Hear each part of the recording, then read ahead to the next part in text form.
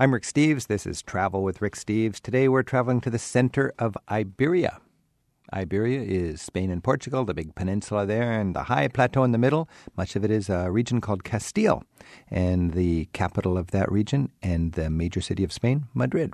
I have joining me a friend and fellow tour guide, Federico Garcia Barroso. Thanks for joining us. Hello, Rick. How are you today? Very good. Your name, Garcia Barroso. Yeah. Now, that's two names. In Spain, is it common to have both names? How does that work? Yes, actually, that's the way it is. And we keep both family names from our father and from our mother, and we can just place them in the order that we want, okay? Who chooses? Both. Daddy and Mommy. Daddy and Mommy organize that. Exactly. So your name, Garcia Barroso, your mother and father's names were, well, your mother's name would be Barroso. But she would have two names also. Exactly. Mm-hmm. What was the other name? The other one is Perez. Perez. So why did Barroso survive and not Actually Perez? survives. The first one is the one that survives. And that's chosen by just whatever one you like to have first. Exactly. So you cannot derive that was the mother's mother or anything like this. Now it's absolutely flexible, but in the old times, in the times of Franco, the priority was always focusing on the man. You see, never on a woman. The dictator Franco liked to have a macho, male-dominated Maybe society. that was the reason, maybe. So it's sort of more modern and more equal to let the woman's name go first if you want or something like this. Absolutely. Okay, but you choose the father's name first, Garcia Barroso. Mm-hmm. Actually, some people call me Federico Garcia Lorca, like the poet. You see? I have a friend named Maria Moreno. Really? Now, Moreno, what would that mean to you? Moreno. She has two, her mother and father had the same family name, exactly, basically. Yeah. Maria Moreno. Okay, well, enough of this name stuff. Let's talk about Madrid. I introduced the segment talking about Castile. Do I have it right? Is Madrid the main city of Castile, and Castile would be the dominant region in the center of Spain? Yes, absolutely. Yeah, the Central Plateau. Castile, what does that mean? The land of castles. The land of castles, literally. Castilla. Tierra de Castillos, the land of castles. You see a lot of castles when you travel around. Many. On the cover of guidebooks, you see the incredible castles of La Mancha. Everywhere. And you know something? The ones that have a circle tower, they were Christians. And the ones that have a square tower, they were Muslims. Really? Mm-hmm. Why is that? Different architectural techniques or styles that they had in those days. But that was a sign, a way to see if the fortress was belonging to the Christian Empire or to the Islamic. Because I understand in the castle design, a medieval European innovation would be a round castle because you can't chop off the corner, enabling it to fall down. You can't corrupt the structure of the castle by knocking off the corner if it's round. But you can, at a distance, tell if it's a Christian or a Moorish castle. Absolutely. You can even see in some places, even the name of the villages or the small towns where you find these castles is always related about a Moorish legacy or a Christian heritage. And you can see that, and as soon as you see the castle and you see the name of a village, you immediately know what's going on there. What's an example? Yeah. For example, Alcalá de Henares is a beautiful and remarkable town where Cervantes, the writer of Don Quixote, was born. Yeah. This is a nice place nearby Madrid. It's about 25 minutes driving time. And there we find the castle and the wall that is really, really Islamic. But now how did you know that from the name? Alcalá. If you see al, that's an Arabic preposition or something. Absolutely. Yeah. So an Alcazar, that means Arabian fortress. So there's a town called a fortified Arabian fortification. And just for people who need a little brush up on their basic Spanish history, we should remember that the Muslim Moors swept in from Africa, 711, and within a short period of time, they controlled all of Spain and Portugal. They even went into France. Yeah. And for centuries, Europe was trying to push those Muslim Moors back into Africa. Exactly. And there's a huge Christian campaign, the Reconquista, to take back Iberia and re-Christianize it. And if you ask a European what happened in 1492, they won't think of Columbus sailing the ocean's view. What happened for you in 1492? Well, in 1492, we are witness of the unification of Spain. That's the first time in our history that we talk about Spain as a united nation, in many ways, politically, socially, economically, historically. But also, that was the beginning of an age of intolerance. In many ways. Okay, but 1492 marked the year they expelled the Muslims and the Moors back away from their last castle in Granada, back into Morocco. Exactly. So 1492, finally, got those Moors out of Europe. Now, today, interestingly enough, you have a lot of Moorish, a lot of African Muslim people coming into Spain, actually being welcomed into Spain. There's assimilation. My understanding is In the European Union, there's a lot of different administrative concerns, and one of them is Islamic affairs or Muslim affairs in Europe. Is Granada a leading city for the administration of Muslim concerns in the European Union? Yes. In Granada, and also let me also tell you that in Madrid we find nowadays the biggest mosque in Spain. So this is a big issue in Spain. There's a major part of your society is Islamic. I really consider that they are, I call them the biggest minority in Spain, yeah. Roughly what percent of Spain is Muslim? We can say that maybe at least 1.5 million people, approximately. 1.5 million people? I really think most of them are located in central and southern Spain. But I think approximately we are talking about that and it's quantity growing. of people. It's growing, yeah. I was in Granada recently, and there is a big new mosque paid for by the, I believe, the United Arab Emirates and some money from you're right. the Gulf. Absolutely. Mm-hmm. A lot of money came, a beautiful new mosque in a very central part of the city, and there was a little bit of a controversy. They wanted to have an amplified call to prayer 5 times a day, and the people said, well, you can have your mosque, and we're happy to have you here and everything, but you cannot amplify the call to prayer. So 5 times a day, a man climbs to the top of the roof and maybe to the minaret, and he yells from the top of his lung the call to prayer. I suppose like they did in the Middle Ages. In the same way, exactly in the same way. No, it is something new in Spain. You know, we can talk about this and many more things. And nowadays, I really think that the role of the Spanish government and the president Zapatero is extremely important to consider about all these things. From my side, I really think he's doing a very, very good job about all these things. Integration policies, with immigrants and many more things in Spain that are changing in many ways. So this is nothing new. I mean, we were talking about the Reconquista and the 700-year struggle between Islam and Christendom, using Spain as a battleground, basically. Didn't the Europeans, Santiago de Compostela was sort of a rallying cry for the Christian forces against the Muslims in the Middle Ages? Exactly. Tell me about that. I can tell you several things about that. I can tell you it depends. It depends about some people have faith and they obviously believe, and I obviously respect that, all these stories. But if we talk about history, we have to assume nowadays that in those days in Spain, the Spanish legacy was absolutely spectacular. Cities like Córdoba, Granada, Seville. And in those days, northern Spain and Portugal, the Christian kingdoms, they were quite ignorant in many fields that the Arabs were experts: architecture, science, music, mathematics, astronomy, whatever. The thing is that St. James of Compostela, Santiago de Compostela. So Santiago means St. James. Exactly. Santiago, in the same word, Santiago, is St. James. And, we know that Santiago was the one that was commissioned to evangelize Spain, but we have no historic proof to tell us that physically St. James was in Spain.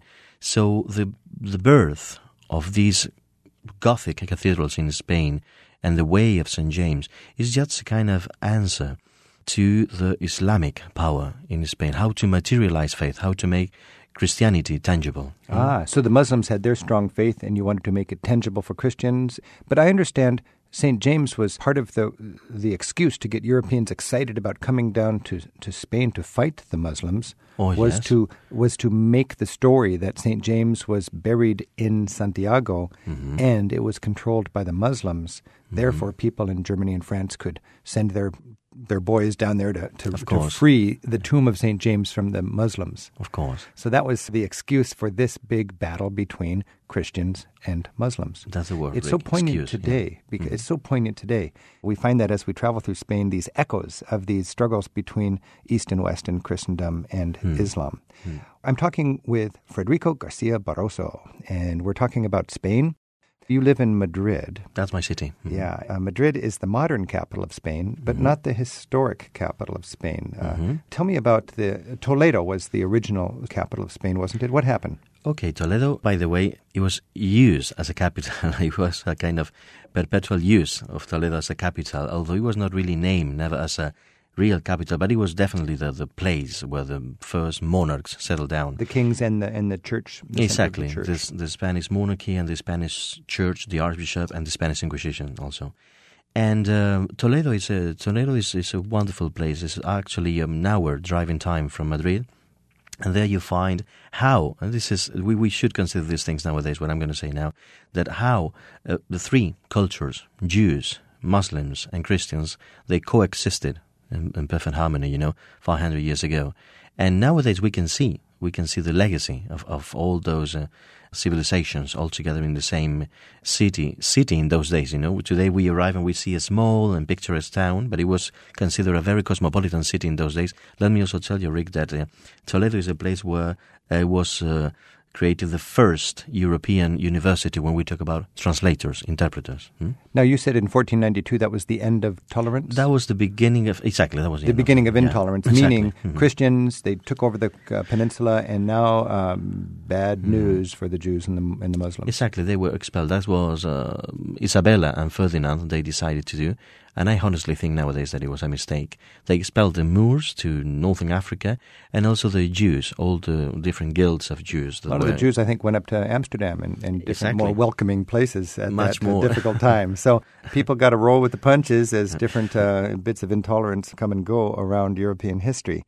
Madrid's the modern capital of Spain. Now, Toledo was built within the tight bend in the river, so natural fortifications, but in modern times it constricted it. So I think they just said, we got to start it with a new modern city. And today you feel the energy of the success of Spain's economy when you are in Madrid. I'm speaking with Federico Garcia Barroso. And Federico lives in Madrid, and today we're talking about Madrid, we're talking about Castile, the central province, and we're talking about Spain in general. Our phone number, 877-333-RICK, and you can email us anytime at radio@ricksteves.com.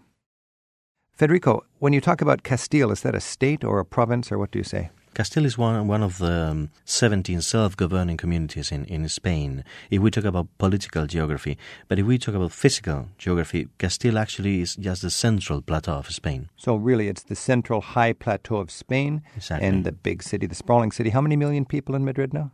In Madrid, if we talk about the city, there are approximately close to 4 million inhabitants in Madrid city and 5 million in total if we talk about the province, the whole state of Madrid. And it's a hub of a wonderful transportation system now with this new AVE train. And AVE's been around for 20 years or so, but every year they open a new length of it. Just last year we have the link to Toledo now. Exactly. How fast to Toledo? Well, actually now you can visit Toledo in less than half an hour. Less than half an hour? 20 or 25 minutes if I am not wrong, yeah. That's great. Which is fantastic. We have some people calling us on the line. Remember, our phone number is 877-333-RICK. Let's talk with Sarah in Chicago. Hi, Sarah. Hi, Rick. How are you? Great. Thanks for your call. Good. Thanks for taking it. Yeah. Do you have a question or a comment for Federico?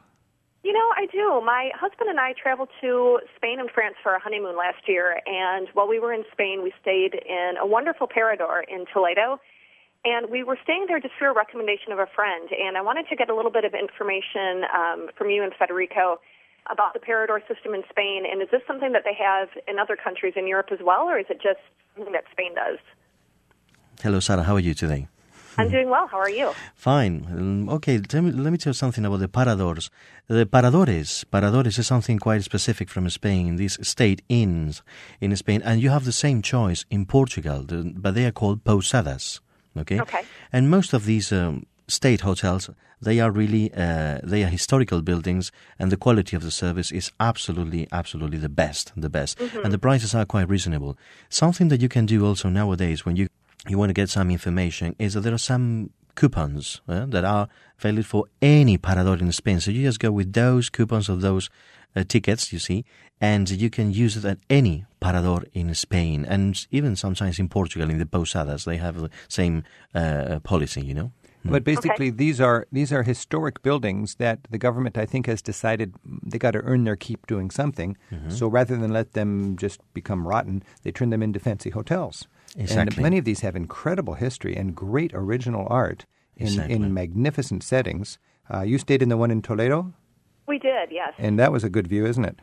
It was absolutely gorgeous. The view from our hotel was overlooking the whole city. That's the most famous view of Toledo, I think, across the gorge. You pay a reasonable, it's a kind of a splurge, but I think most people consider a Parador a good value. Would you say so, Federico? Absolutely. Sarah, did you stay in any other Paradors or just that one? No, that was the only one. Like I said, we just got that one through a recommendation from a friend, and the rest of the time we were in Spain, we just stayed in, regular hotels. Yeah. All over Spain, you've got historic buildings. If you want to have a memorable accommodation experience, Paradors are a great idea, and as Federico said, in Portugal, they're called pousadas. I think probably cost $150 a night or something like that. In that It was category. something like that, but we had breakfast every day, we had dinner there every night, and the food was fantastic as well. So That's we really great. enjoyed ourselves. That's true. The food, that's one of the main things of the paradores. They really give you the best food, local food, in every place. If you go to the Parador of La Mancha in the land of Don Quixote, they will give you the real food of that area of Spain, and also, of course, in any other region in Spain. And as a budget traveler, I like to drop into a Parador and eat there, but don't sleep there. And you can enjoy the same kind of quality, and That's you can true. sleep down the street in what I call a poor man's Parador. Oh, that's a good idea. There are some historic buildings that don't have the blessing of the government, and they don't have the mystique or the fanciness, and they have to have more of a competitive price, I think. So you can actually go in and you can hang out in the Paradors. You can tour the Paradors almost. As a matter of fact, some of them are historic, and I think by law they have to let people wander around because they're part of the national heritage. Of course, they are a monument, so you are absolutely welcome to visit the place. Yeah, you don't need to be hosted there. But if you want to sleep in a castle or a famous old building, the Parador is a good place to check, and there's good guidebooks and listings on the Paradors of Spain. Sarah, thanks for your call. Thank you, Sarah. Thank you very much. Have a good day, Rick. Bye now. Bye. Bye. And Brian in Orlando, Florida. Brian, how are you doing? Good, Rick. How are you? Great. Thanks for your call. Do you have any comments or questions for Federico? I do. How are you doing, Federico? Fine, and you, Brian? Good, good. I'm planning a 1-week trip to Spain and want to experience the real culture. And aside from what I read over here, the music, the bullfights, the beaches, I'm looking to experience the everyday life in Spain. And one of the things, sort of like maybe helping out working on a vineyard or an olive grove one day. Mm-hmm. Yeah, that's a good choice. Why not? It's actually that's really a back door, by the way. Yeah. Because there are some options. You have several options. My suggestion is you should contact. Check the website of the tourism of Spain, and there are some places where they basically the main common source that they have is wine and oil. You see, olive oil. I'm just thinking now about Jaén, for example. Any tourist information office in Jaén and all these places, they will definitely provide you a list of what we call in Spanish cooperativas. Jaén, I'm sorry, what is Jaén? Jaén is actually nearby Córdoba and Granada. Okay. And can you spell that for us? Yes, of course. It's Jaen. Jaén. Jaén is just an example because I know that in that province there are many olive trees and many vineyards also. Basically in Andalusia, in Castile, Andalusia I mean southern Spain, Castile, the central Spain, and also some regions, some areas in Catalonia, you see. Okay. So is it realistic for a tourist speaking English to be able to roll up his sleeves, put his camera away, and actually work in a farm? Absolutely. There are many foreigners that they do. Well, many. There are some foreigners that they do that. Absolutely. Well, that's a good idea. That sounds great. Yeah. Let's think of some other ways. I just love this idea of getting into the everyday life. And, you've got 1 week, you're an American, you're blitzing in, you're going to see some famous churches and museums, and everybody wants to get off the beaten path. But there are some ways to really do it. One of my favorites is to eat with the locals in the bars when they have their tapas. Mm-hmm. And there's the famous touristy areas for tapas, but also you can just go into any neighborhood and find the local tapas bars. Any advice on that, Federico? Of course. It's the best way to enjoy. So that's eating ugly things on toothpicks and washing it down with little beers. Exactly. I think I can handle that. And then it's a movable feast. Good. So you have your shrimp here, and then you go down the street and you have your pig's ears. Literally, you're eating. What's the name of pig's ears?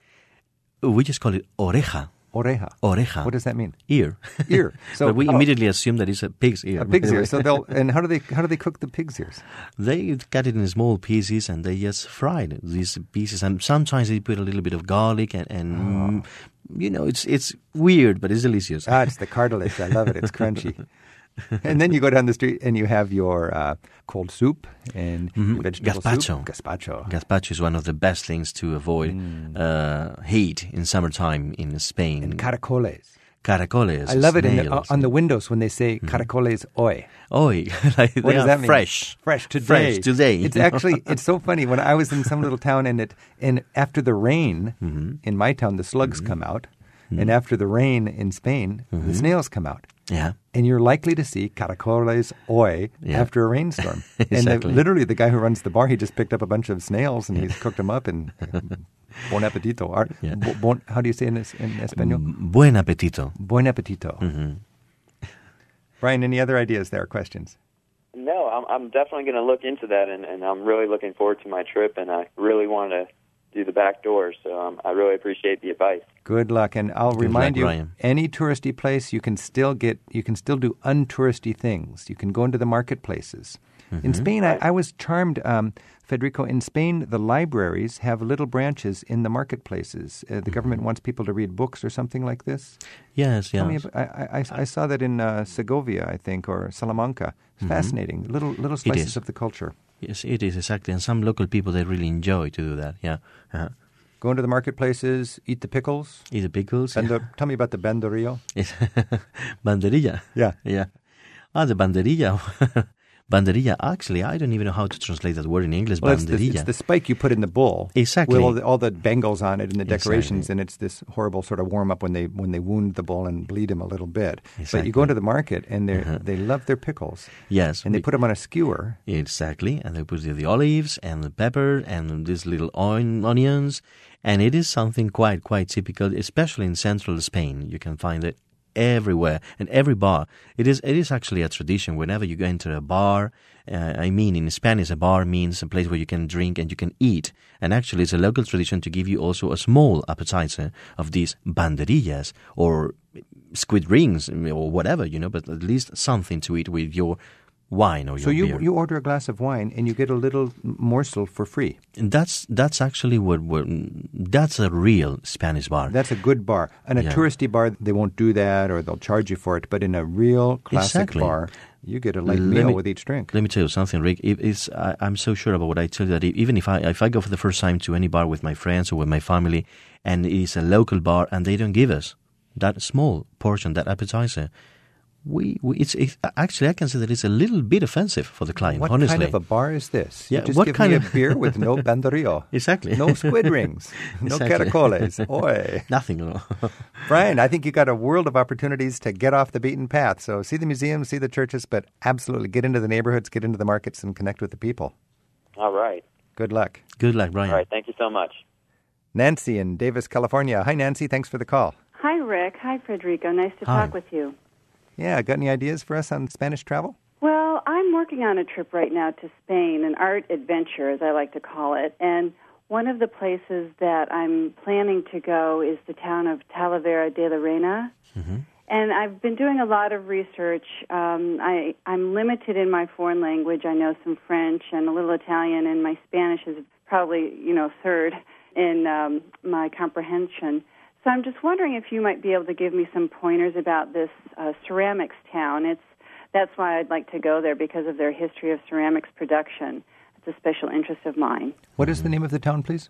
Talavera de la Reina. Exactly. And where is that?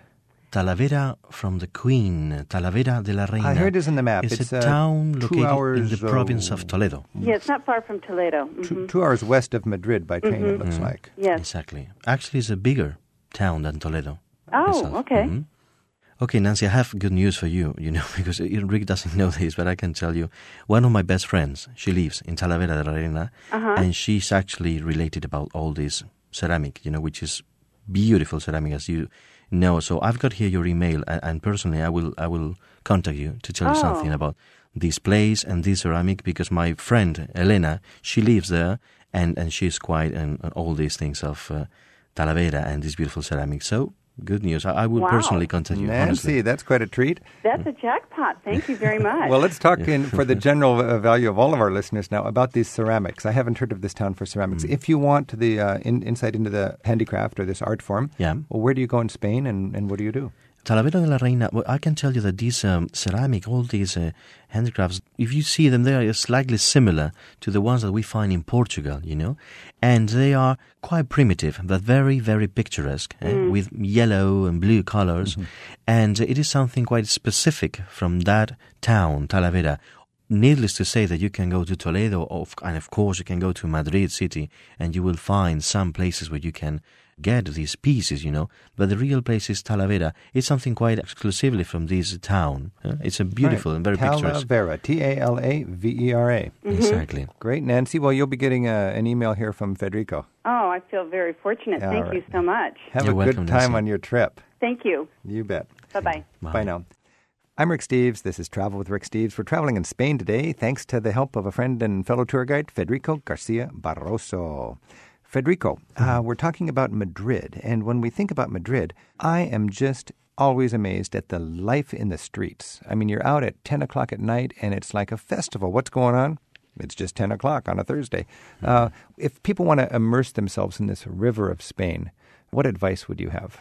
To enjoy nightlife. This is something quite specific from Spain. That's true, Rick. I've been traveling around Europe for many years, and I tried to find something similar in similar countries like Italy or Greece or even Portugal, and it's not easy to find. I honestly don't really know why we enjoy nightlife so much.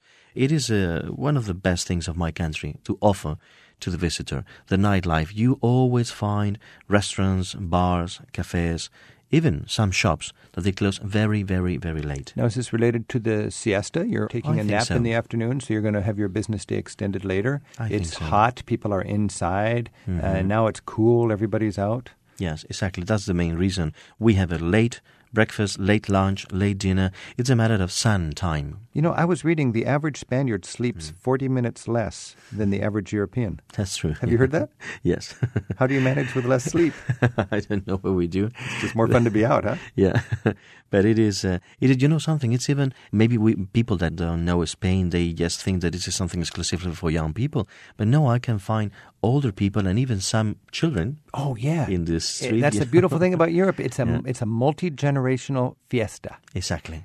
Salamanca has the greatest square, I think, in Spain. A beautiful square, the Plaza Mayor. Plaza Mayor, exactly. And everybody is circling the square. And historically, the men circle clockwise and the women circle counterclockwise. And it's a big show. And everybody's going around and checking everybody. And I was there, and I noticed the whole class of 1942 was there. I mean, and people who survived the Civil War. Yeah. And they're shorter people.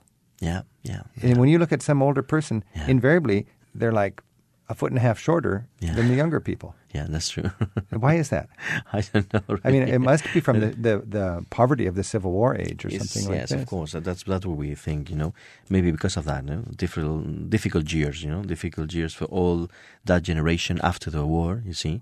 And of course, they have some problems, economical and problems, and maybe that's the reason, because that's true. That's true. We can see that people that are really short. That's the true. Dutch have the same thing. I mean, the Dutch had the terrible Nazi occupation in Amsterdam and so on, and there's a whole generation of people who went through their growth years under Nazi occupation, and they're shorter than everybody else. Yeah. But you see that, and it's a reminder of the difficult and the complex years. And the rich history that Spain has gone through in the lifetime of a lot of the people you meet on the streets. And when you go out and do that paseo, you'll meet the young singles and you'll meet the old grannies and the grandpas, and people are literally dancing in the streets. I'm Rick Steves. This is Travel with Rick Steves. We're exploring Spain with my friend and fellow tour guide, Federico Garcia Barroso. Thank you very much. Rick Steves teaches smart travel to Spain, Portugal and beyond. On Rick's website, you'll find an archive of interviews from his radio show, free audio tours, a monthly travel newsletter, and a world of information to help you turn your travel dreams into smooth and affordable reality. To prepare for your next European adventure, begin your trip at ricksteves.com.